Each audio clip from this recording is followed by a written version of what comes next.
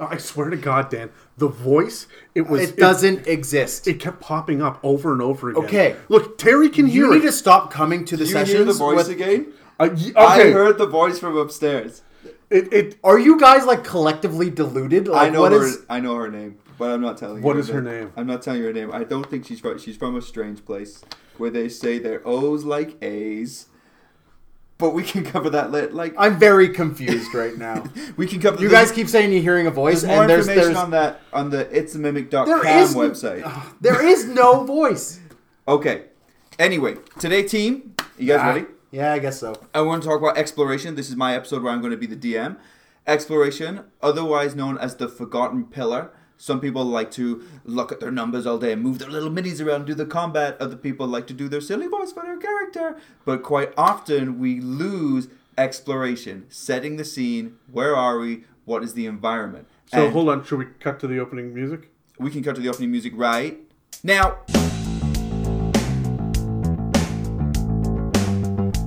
Welcome to It's a Mimic with your DMs, Adam, Dan, and Terry.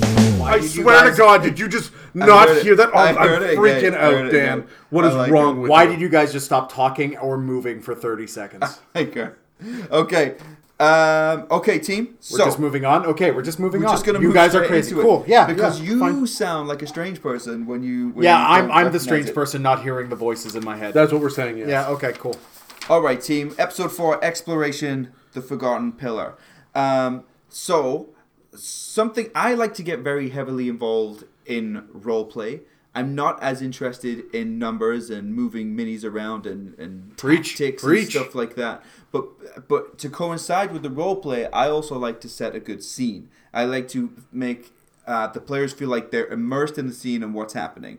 So when it comes to setting a scene, should we roll initiative so we can explore our own tactics on this? Sure. Okay.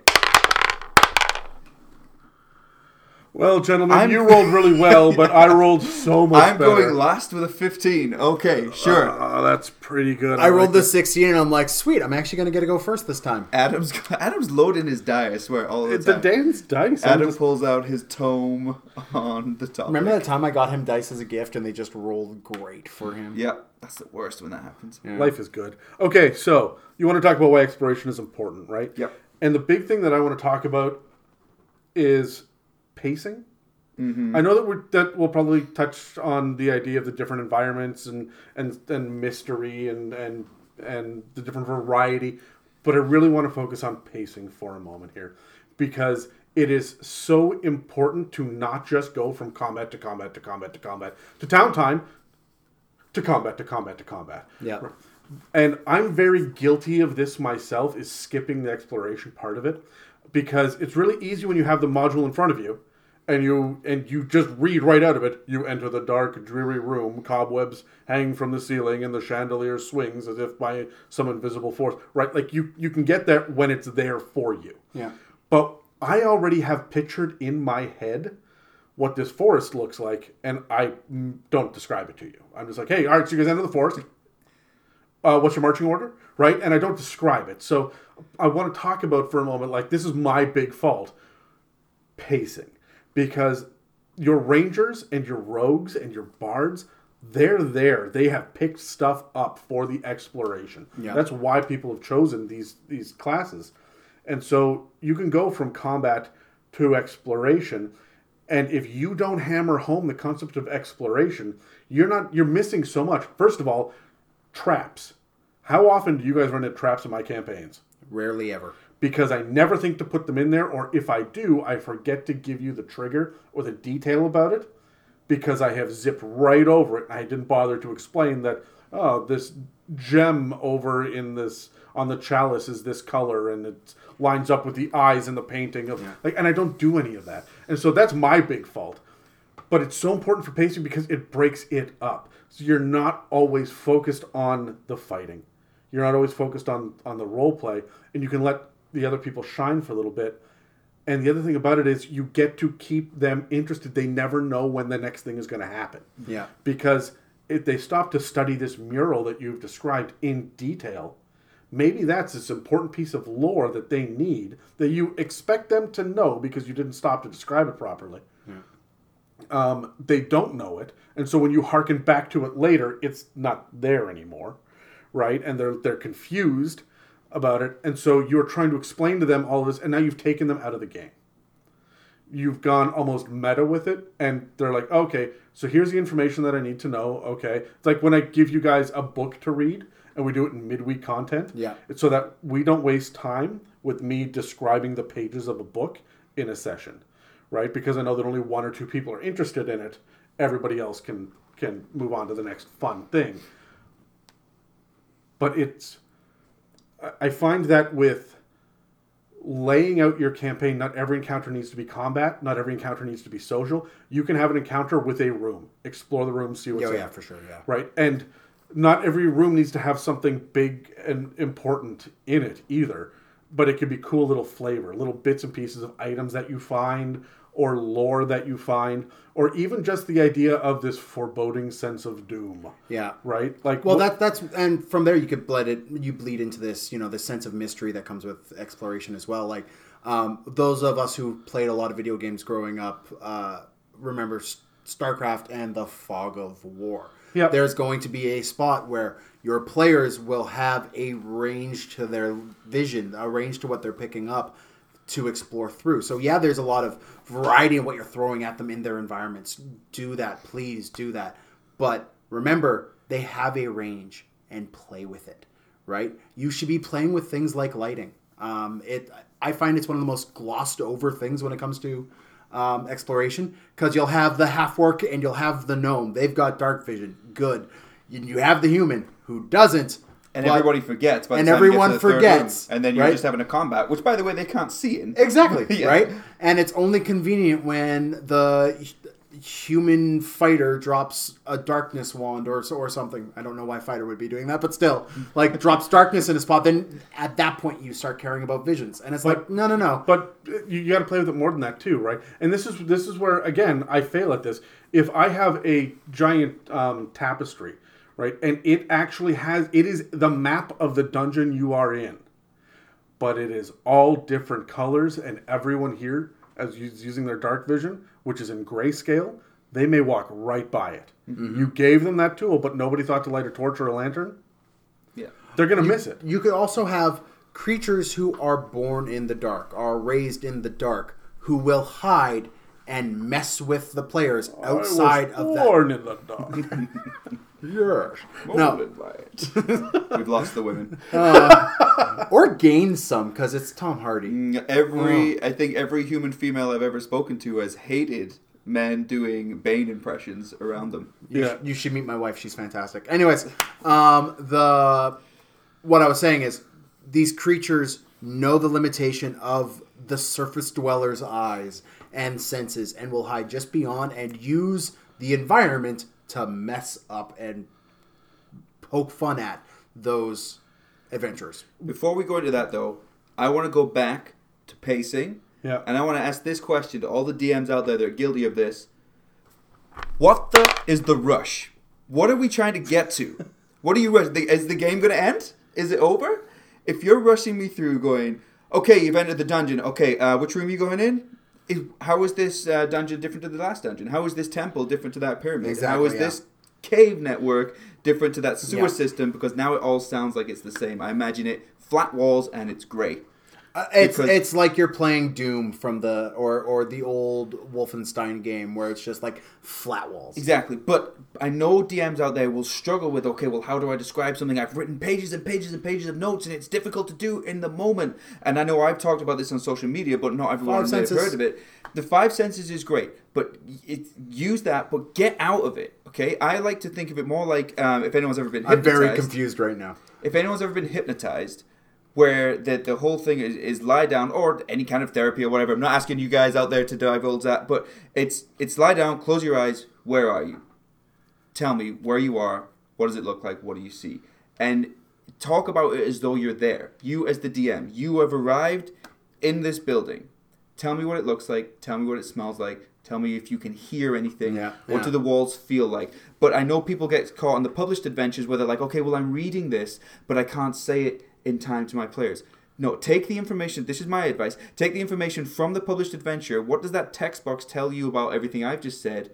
So you understand it. Now get rid of it and say it as you would say it. So let me add that just a little more to it. Sure. One of the best times to do that is when they are entering the next room and you've got your map ready and you're either going to draw it out or you pull out your dungeon tiles or whatever it is that you're going to do.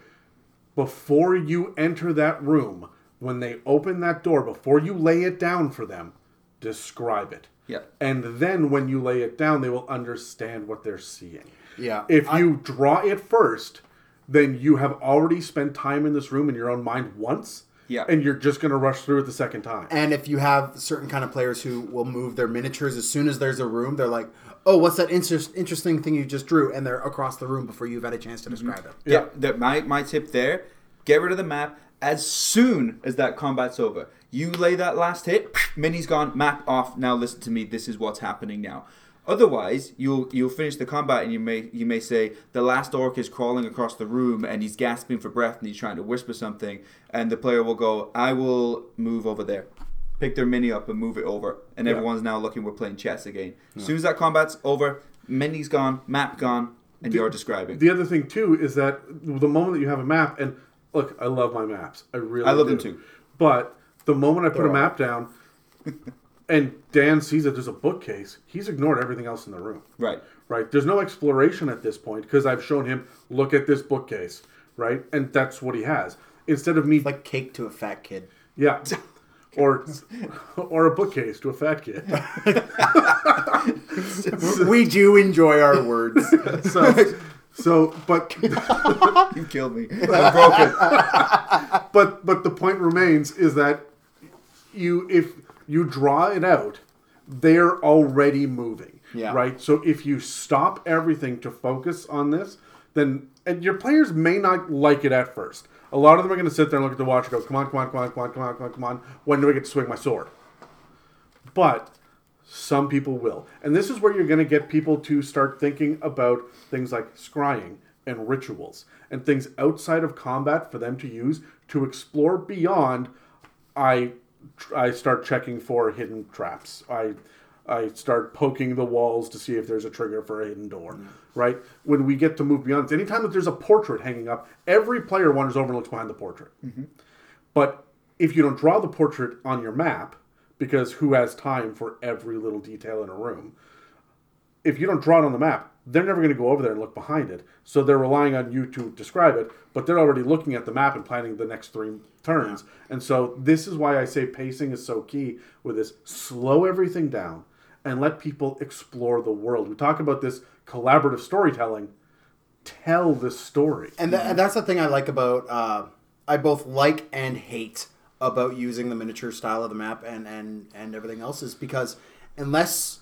I actually did a test, and Adam, you were part of the group that I did this, and I don't think I talked to you about it yet. So, hey, podcast content.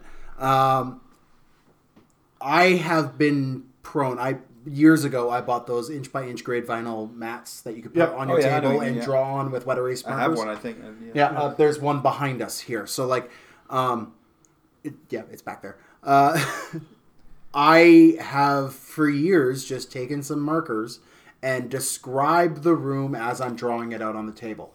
And I'll be like, I'll draw that little, you're in a 15 by 15 foot room, and there's a chair here, and a desk here, and a table over here, and a ritual circle over here. And for years, that's the way I've played.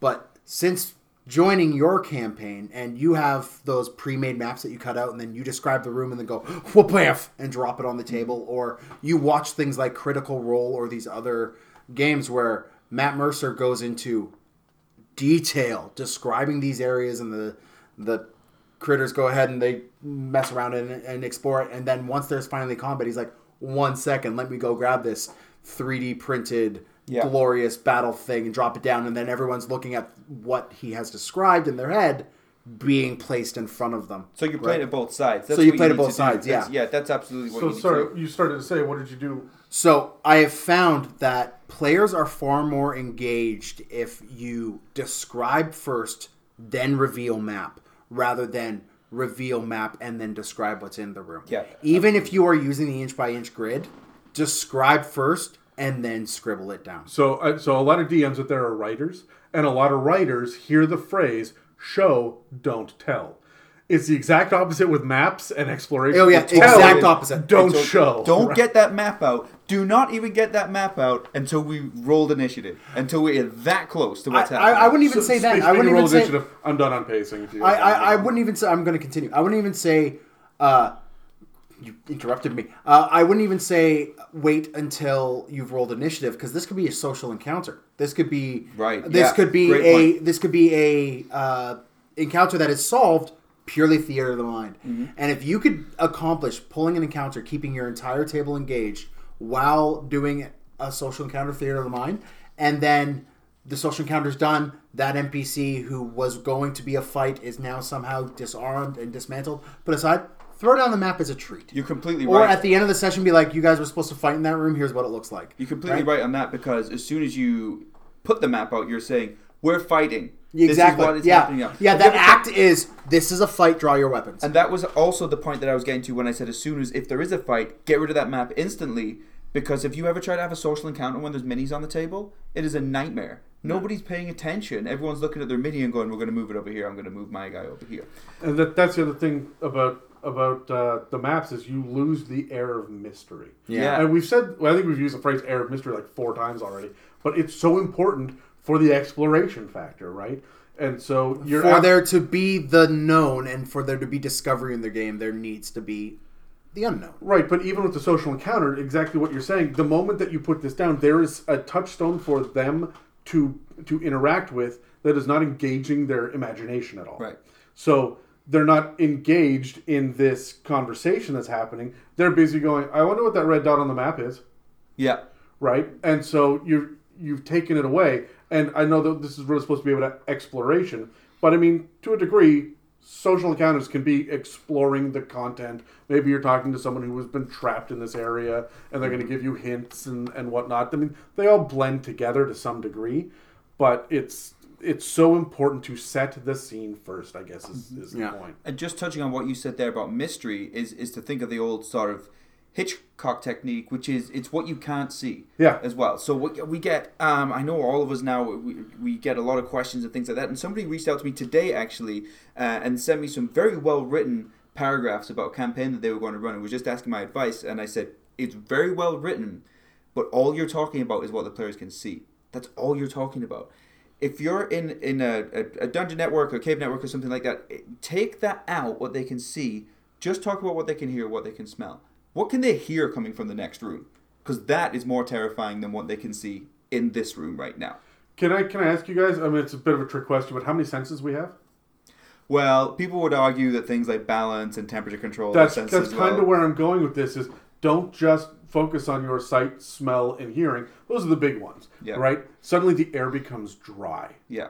Right? Suddenly it becomes warm, or you get this feeling of someone is watching you. Right? These are feelings. These are other things you can do. One of the things that you can do is say your heart starts to hammer in your chest. You start to feel cold. Yeah. Right? The sweat on your brow suddenly feels a breeze across it. You feel fingers drag across the back. But even then, that's feeling. What about the things like you can tell just by walking that you are now moving uphill, just from the direction of the ground. Right? There are so many more things besides just the regular 5 senses. And I mean, I don't know about you guys. I'm going to make a character that can only taste in the future. So, but what you're saying there, just licking dungeon walls. Great ooze. We're done. So we're dungeons. Typically, dungeons are underground. Yes, you could argue something like Castle Ravenloft is a dungeon and it isn't the way it's set up. Yeah. But dungeons are typically. When was the last time that anybody told you that you were getting deeper underground? Dungeons. All the time. Are just flat. Right? You go from this room to this room to this room. Until you hit a stairwell. And then you pass by it until you're finished that floor. And then you go to the next floor. It's the Diablo 2 method of playing, right? But even that, okay, so that's a stairwell, but then we go down to another flat. But wouldn't a cave network just gradually get deeper and deeper and deeper? It's not a flat plane. It's got some gradient to it. Absolutely. Yeah. No, great point. Anything else, guys, on the pacing or mystery or setting the scene at all? No. I think I'm good. I'm happy.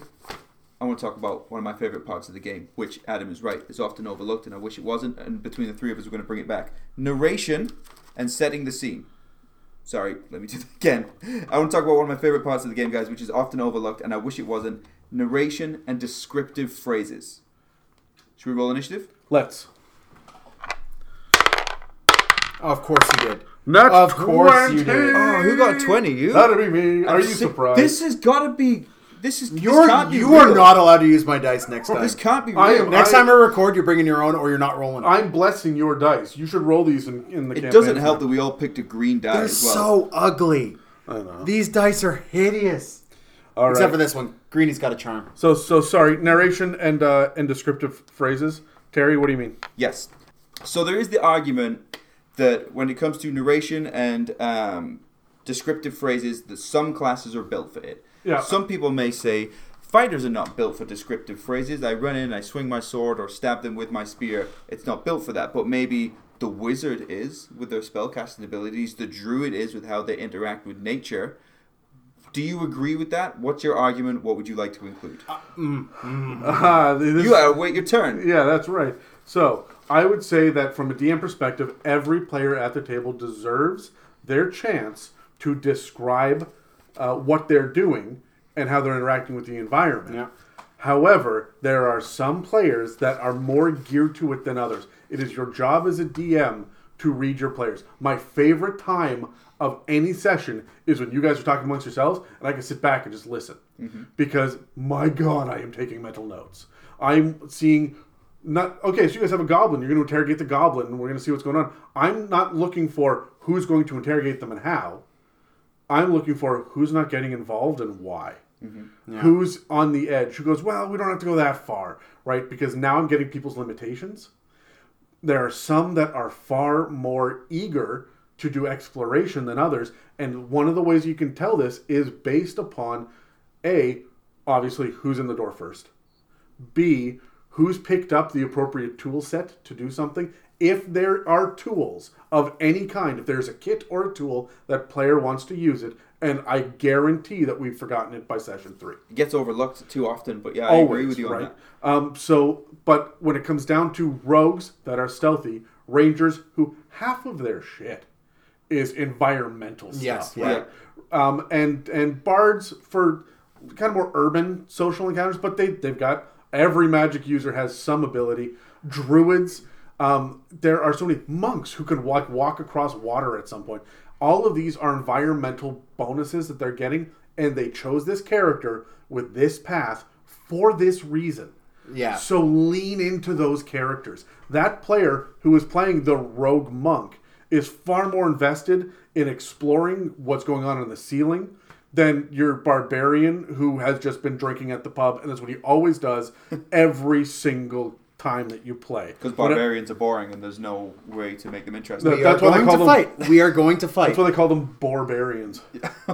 Oh, no, they don't. You heard it here first. I just want to say we're talking a lot of like, if this person's playing this class, lean into the reasons why, and I completely agree.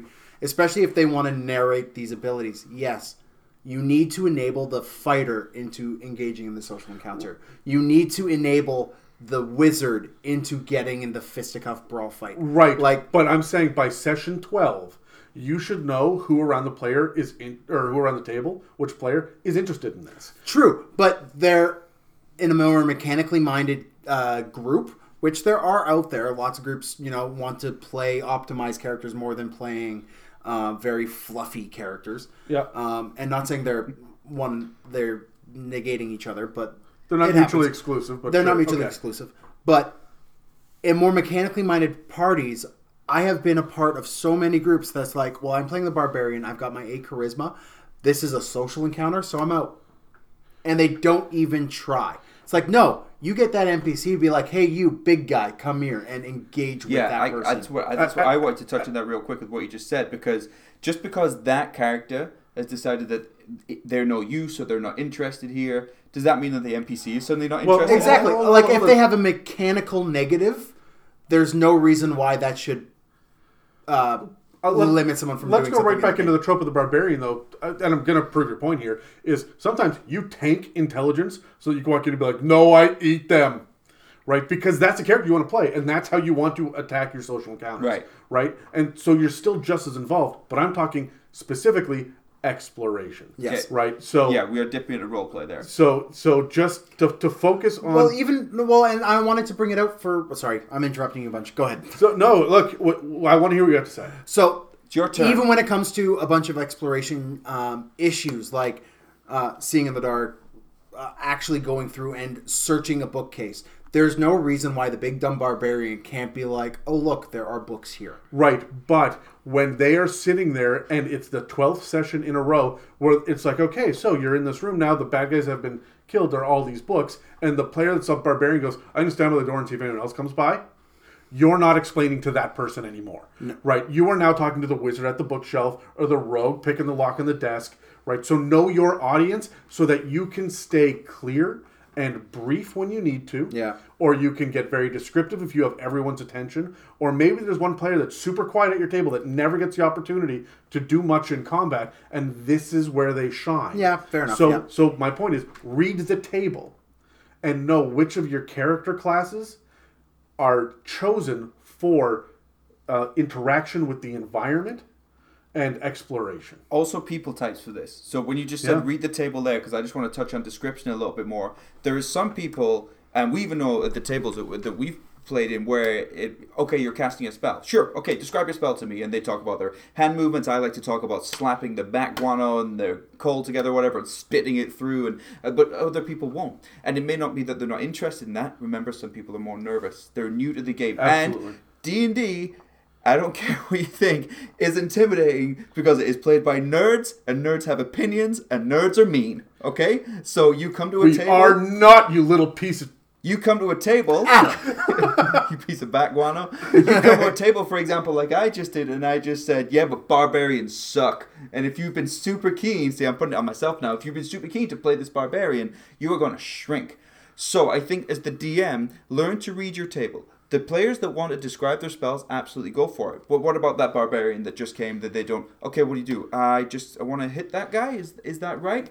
I might lead by describing that for them and then build up into us doing it together. And this is part of what I was saying. And then build up to us doing it together. So I might go, okay, so what you're telling me is you want to swing with your sword and cut across. Where do you want to hit them? They might say across their chest, okay? So it gets to building them up to the point where they can describe it themselves. The other thing that I like to do right in that same vein is I'll say, you guys know, when you get the killing blow, how do you want to do it? Right, exactly. Right, yeah. and every time someone gets a killing blow, you guys know that Adam's going to say, how do you want to do it? Right, and that's usually the signifier that this guy's now dead. Yeah. Like, okay, I hit him, I do 93 damage. How do you want to do it? And the table goes, oh, thank God! Right, because that's my phrase for that. But there are also times as well, and you get this a lot with Theater of the Mind, where when someone does something, whether it's exploration, they're over there and they're digging through the cubby and they find a little gem over here, and then someone else at the bookshelf, and the barbarian is at the door not paying attention. And you come back to their turn, or you say, hey, you know what, that player's been sitting there quietly for 5 minutes. And you say, hey, look, and you describe again for them what just happened. There's no harm in repeating from a narrative standpoint what the other players just did to help this player understand what's happening around them. Yeah. And so we talk about that a little bit with the Theater of the Mind and the combat, but it's also really important with the exploration. And this is where we get into what you were talking about, Dan, with the be aware of their sight is, okay, so the rogue, the gnomish rogue who can see in the dark, takes off. And he goes down there and he sees this and this and this and this, and now it's the fighter. And the fighter, the player's been listening going, oh, I can't wait to do that. But he's a human and he can't see it. He's like, I can't wait to interact. So you come to their turn and you say, all right, so you saw the gnome disappear into the darkness. You hear the following things echoing back at you, right? And you repaint it for them so now that they have to explore. Right. Right. And so I don't know if I think that's all three of us there, unless anyone else has something they want to add on to narration and descriptive phrases there. Just because they're quiet doesn't mean they don't have an imagination. Yeah. Yeah. Right? And sometimes, and here's the other thing, and I know it's going to fly in the face of everything we just said, but sometimes leave things up to their imagination, right? You don't have to describe down to every single detail what this NPC looks like. Yeah. You can just say they have a big nose and a mole on their cheek, and everyone will picture something a little bit differently, and that's enough. Yeah. So clarity and brevity are actually really key. Sometimes you need just enough to engage them, but make sure that you're engaging them in the appropriate ways. What you need to do is you need to be able to empower your parties, your players' imaginations. Like, this is a game where, and around this table, we are going to really rally for a lot of theater of the mind and using it and embracing it. Speak for yourself. You don't spend hours at a time putting together those beautiful maps for theater of the mind. I sit there for like at 11 o'clock the night before we play, scribbling madly with pencil crayons, and sitting there going, okay. I hope they never use this map. I just hate this map. There's not a doubt in my mind that you actually do precisely that. So, anyways, Dan, before you were rudely interrupted, the imagination of your players, your imagination is an incredibly powerful tool that everyone at the table has, and is the reason we're around this table is to hang out and engage in using our imaginations to we want to hang out collaboratively with our tools. Yeah. We want to hang out with the tools out. Yeah, we want rock out with our rock gnomes. Yeah, rock gnomes out. Thank you, Terry. Yes, thank you. No, it's your imagination is an incredibly vivid and powerful thing, and even if you're quiet, if you're the guy who wants to run the table at all times with your monk character, whatever it is, you are engaging your imagination, and the more you describe, whether it be brief or prolonged even, you are just engaging your imagination, and there's nothing wrong with that. No, and I know that what we were saying earlier is people are slow to get into it. Sometimes they don't know if they should. Yeah. They feel vulnerable, especially around the mean, angry nerds with their opinions. But you, as the DM, should be helping bring that out of them, making them feel safe. And if you engage that person's imagination, it could break them out of that shell to be able to describe back to you. And even if there's a miscommunication or two, it's like, no, I wanted to lop off his head, not his leg. Whatever. Roll with the punches. So now, do what your players... Err on the side of your player's imagination over your own is what I would say.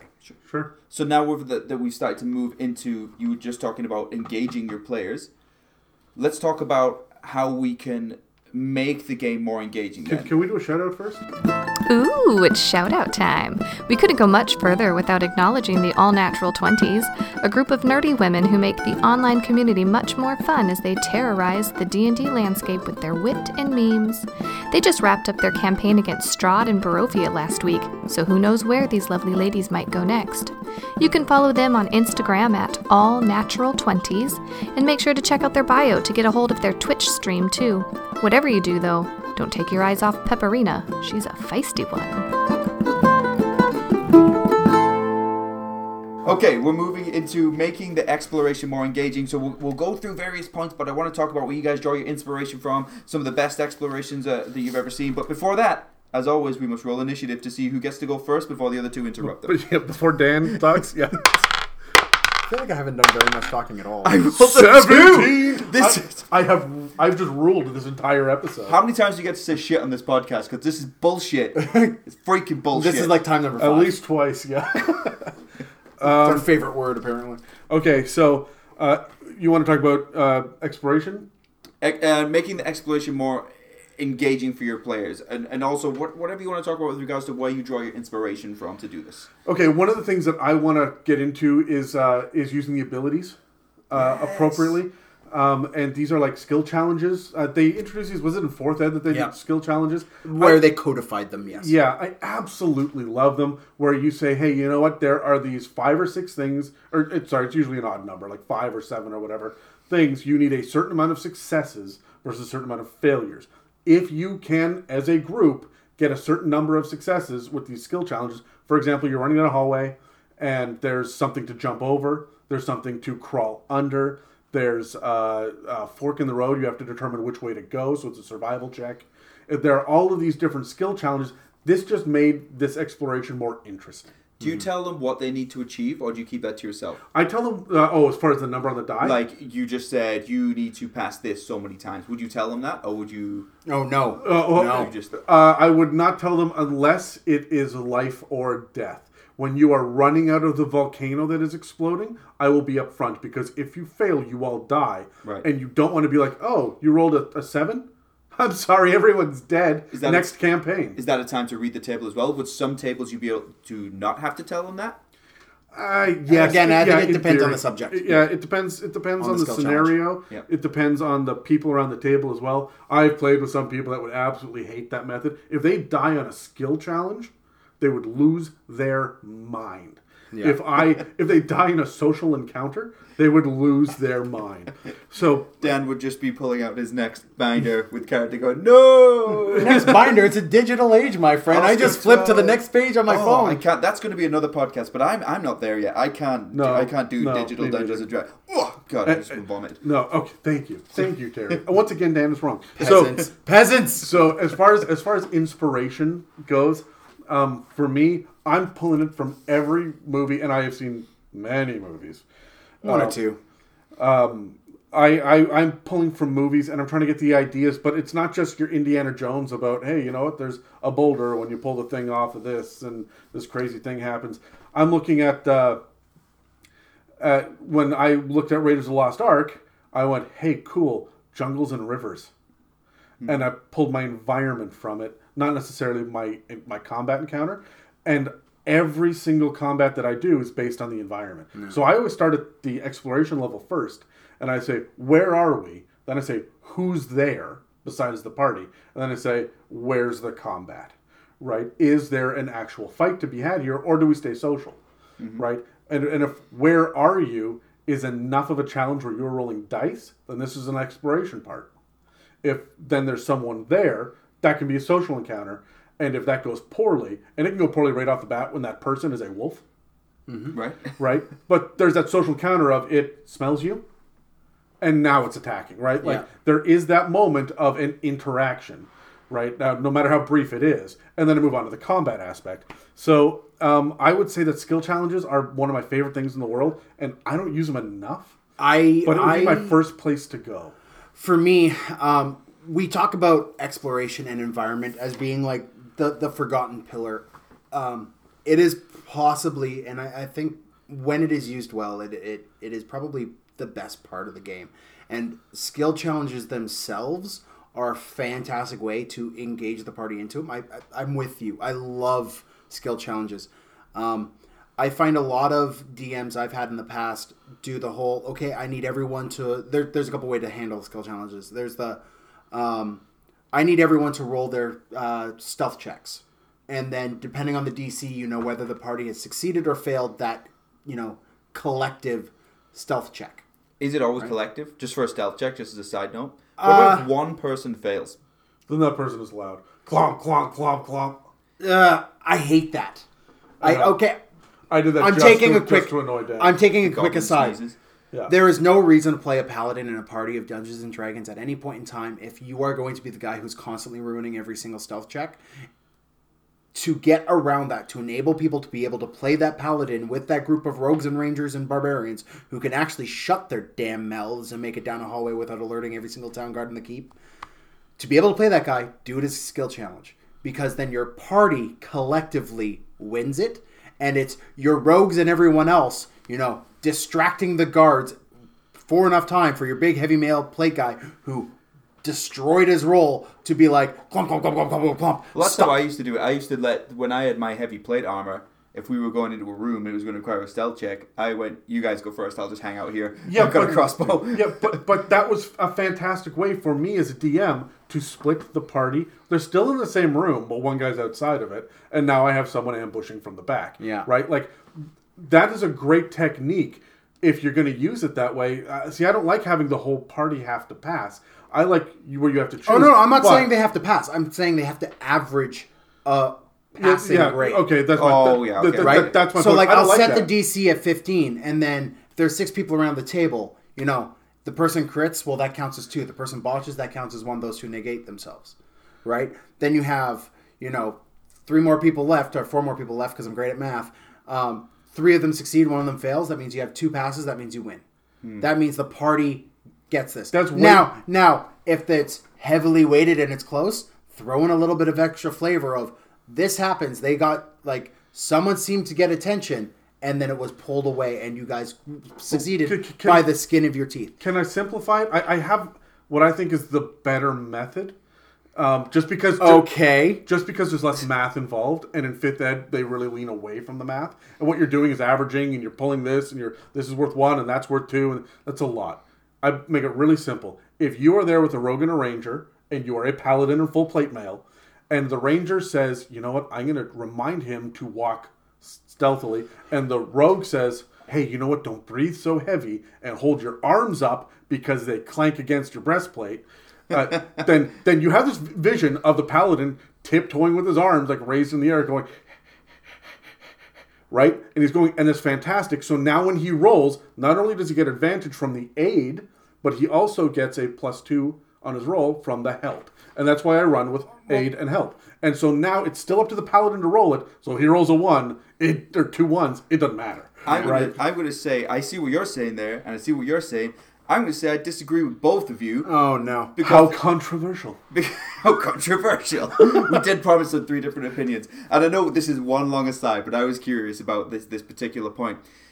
This is the whole point of the game. Some people are good at fighting. Some people have high AC. Some people are good at sneaking. If you are in a particular situation with your exploration where you need to be quiet and you're in heavy plate armor, sucks to be you in that moment. When you get to the last room and you're fighting the dragon, it's going to be good to be you. So, I see what you're saying with your average. If you have 5 party members and 4 of them pass, if one of them fails, they have failed. That person has been revealed. What the rest of the party decides to do is But up that to person them. will never Bail on the guy. That person will never the rogue is ever, going to go.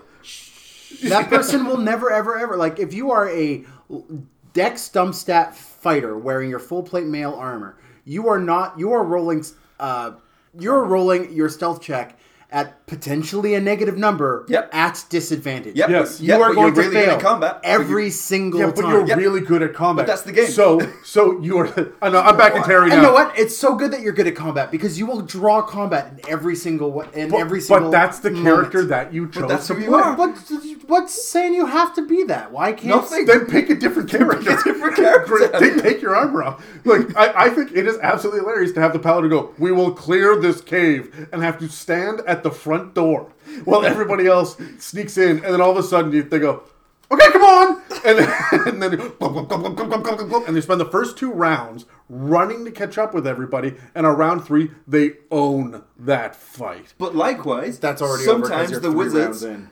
have to pull themselves up cliffs, and they have to roll athletics checks. Yeah, I did say there were 2 ways of doing a good skill challenge. I'm going to move on. I'm going to do the second one. Go ahead. We're not going to agree on this because you 2 are idiots. It was a quick aside. I was just like, quick side note, 20 minutes later. Yeah. The second way of doing a skill challenge, and this is rapidly becoming one of my favorite ways, is let the party decide what skills they're going to use to have that success. Now, this is really good if you have a more of a research kind of thing, or a tracking or chase scene or something along those lines, where you have your party go, well, we're chasing down these bears through the jungle. So I'm going to use my survival's high. So I'm going to use my survival to track them.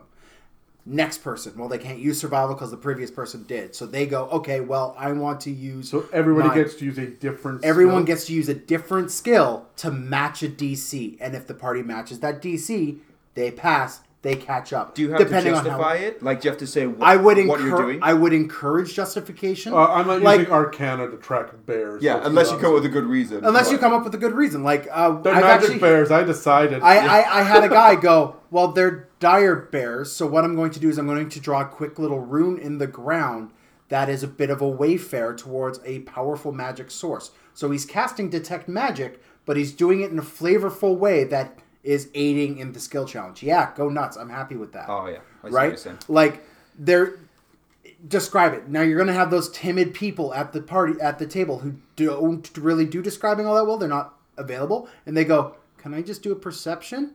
Yes, you could just do a perception. What about the people that don't understand what they could do? So what you described there was probably either a creative player or a more experienced player. What about the people that are brand new at the game and you're going, you choose which skill, as long as you can tell me how. And I recently had this in one of my games. One of my games has a brand new player to tabletop role playing, let alone Dungeons and Dragons specifically.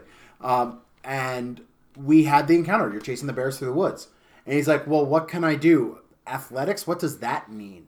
It's like, well, you're playing a human fighter. So what you could do... It means everything.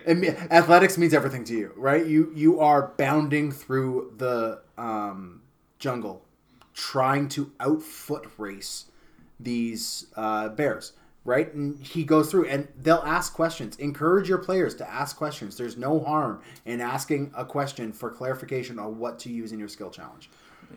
So I would also say that if you want to put a different spin on that, I like what you're saying, but if you don't want to say, like, look, everyone, we're out in the Arctic, and everyone has got to live somehow, like we don't have winter clothes and stuff. What do you do? You're pretty much stuck on your survival, right? There's a handful of others, but you're not really using your knowledge history to get out of this one necessarily. I would disagree. Well, hold on. If you could justify it, you could roll it. That's my philosophy. I made a meme about this that you two argued over, so it's hilarious that we're actually talking about this. So, no, but I don't think it makes any sense for the player that doesn't know a thing about history to go, history? Right? So I think that what you can do but you're encouraging your players to finish a sentence. Sorry. Yeah, so I think that what you can do, if 3 of the people there have survival as their proficiencies, you can say only use your proficient abilities. Yeah. Right? And so that allows 3 people to use survival, and maybe they will do so well that the 4th person doesn't need to or gains advantage because the others are building a fire. Their survival is sit close to the fire, right? Like whatever it is. But if it's about proficiency, as opposed to just, well, the last guy did it, so you can't. That's going to kind of cripple your similar classes, where obviously everybody here has picked acrobatics. And we know that because everyone in the party is a rogue, ranger, and monk. Whoever rolled highest gets to use it, and everyone else is left going, I will sleight of hand my way out of this boulder falling on me. Right? And sometimes you can rely, to touch on what you're saying, sometimes you can rely on a player whose job it is to do this thing. Yeah. If you need rations, if you need food, you are going to send the ranger to go and hunt something. Yeah. You're not going to be like, okay, everybody roll a survival check, and then your wizard's trying to trap something. And that's another thing, too, that drives me nuts, and I just want to touch on this really, really quickly, because I know that we're kind of going long, is do you guys allow your players to all roll the same thing? Like, I'm going to try to row the boat. All right, so you roll your athletics. You fail. Okay, well, then I'm going to try to roll the boat. I, too, will do an insight check. Yeah, right? Like, how often do you put up with that? Now, there's some things like perception, investigation, and insight, where I think that everybody can inherently do that. Yeah. But, like, if your barbarian fails the intimidation and your gnome rogue steps up and goes, well, then I'm going to do it. Do you let them? It depends on whether or not they know if they've failed. Okay, so let's use that social encounter for an example. If you go roll intimidation, clack, clack, clack, 13. They're going, is it 13 to pass or not? And you say, NPC whatever, stares at you, narrows his eyes and goes, okay, and then carries on the conversation. They've rolled a 13. I don't think they should know whether or not they've passed that. So if someone else says, I too will roll intimidation, you've got no justification to know whether or not the other person's passed or failed. The thing that it comes up more often than not, though, is when that one person who is good at it goes, I will roll to intimidate. Clack, clack, clack. Well, I botched. I also don't like that, though. I don't like it when a player, and it's usually more experienced players, will go, I'm going to try and intimidate him. And because me telling the story is going, I haven't decided whether or not that warrants intimidation for that person. You can't tell me that you're going to try and intimidate an ancient dragon. You can tell me what you want to do. I yell at the dragon. And I will go, okay, roll intimidation to see how that... Or I might go, no, son, you can yell all day. It's a dragon. You know? Yeah, you can go ahead and try to grapple that thing. I mean, you're essentially grappling to hold on. So I don't always agree with the players telling me what skill they're going to use at that time. Tell me what you're doing, and I will tell you what skill I think it relates to. Yeah, and you could use all of this at the same time. Yeah. Right? A lot of the time we do that with our knowledges at our table, whether it's Arcana or Nature or History. Well, I'll sit there and I'll go, okay, look, the Ranger's rolling in Nature, because it's a magical beast. Someone else is going to roll Arcana, and is there any reason at all that this would come up in your lore, in the background of any story that you've read in the past. Maybe. All right, so you roll a history, and so now we see how it plays out. The wizard So- may roll a history check based on their studies. A cleric is going to roll a religion check based on their religious texts. Exactly. So sometimes you can use different rolls for the same outcome as well, especially when exploring. My only thing I would hazard, and we are going to go long because this is divisive apparently. They don't care. We're talking about encourage your players to use their proficient skills. The problem is when players only use their proficient skills, they should be given the opportunity to use the skills they're not proficient in as well. No, I'm talking skill challenges only. Oh no, Skill and chal- I'm talking for skill challenges as well. Give them the opportunity to roll. Like, okay, you're a fighter. Well, you have to roll stealth for this one. Or, I agree with that. Or something like that, And right? I can't believe I just said that. I agree with that because that's the whole point of having different modifiers. Yeah. Is sometimes it's not going to go well. You are a full fleshed out character. Why are you just going to bang these 3 skills you have over and over and over again and ignore the other ones? Okay, but my argument is because we said that you can't use the same skill as somebody else. Well, hold on, because it's a skill challenge, right? So in this scenario, we said, well, they rolled acrobatics, so you can't. Okay, that doesn't make any sense. You can all roll acrobatics. It's No, but like, you said the floor falls out. One person gets to try and grab the side. Yeah. No, I'm saying, I like, can't do that. there's Let's do a history check. Have I seen floors? no, there Did my is. God send this? I hate you people. Sorry, Dan. Trying to get a Go point on. across. No, like it.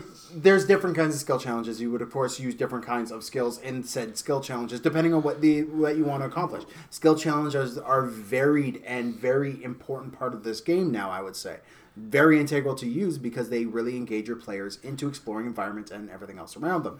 Now, whether you do it in such a way where you encourage, not force per se, but encourage characters to use skills that they're proficient in, or encourage them to use skills they're not and then justify why. And it really brings people into their character and be like, why does Oscar the half-orc barbarian, have this arcane knowledge? He shouldn't, but know what? You can roll it if you want. See, I don't like that. I don't like that because now you're retconning this guy's history because No, you you're rolled not. well on a D20. He was in a bar drinking one night and heard a bard tell a story That's that had retconning that. a history. That wasn't there 10 minutes ago.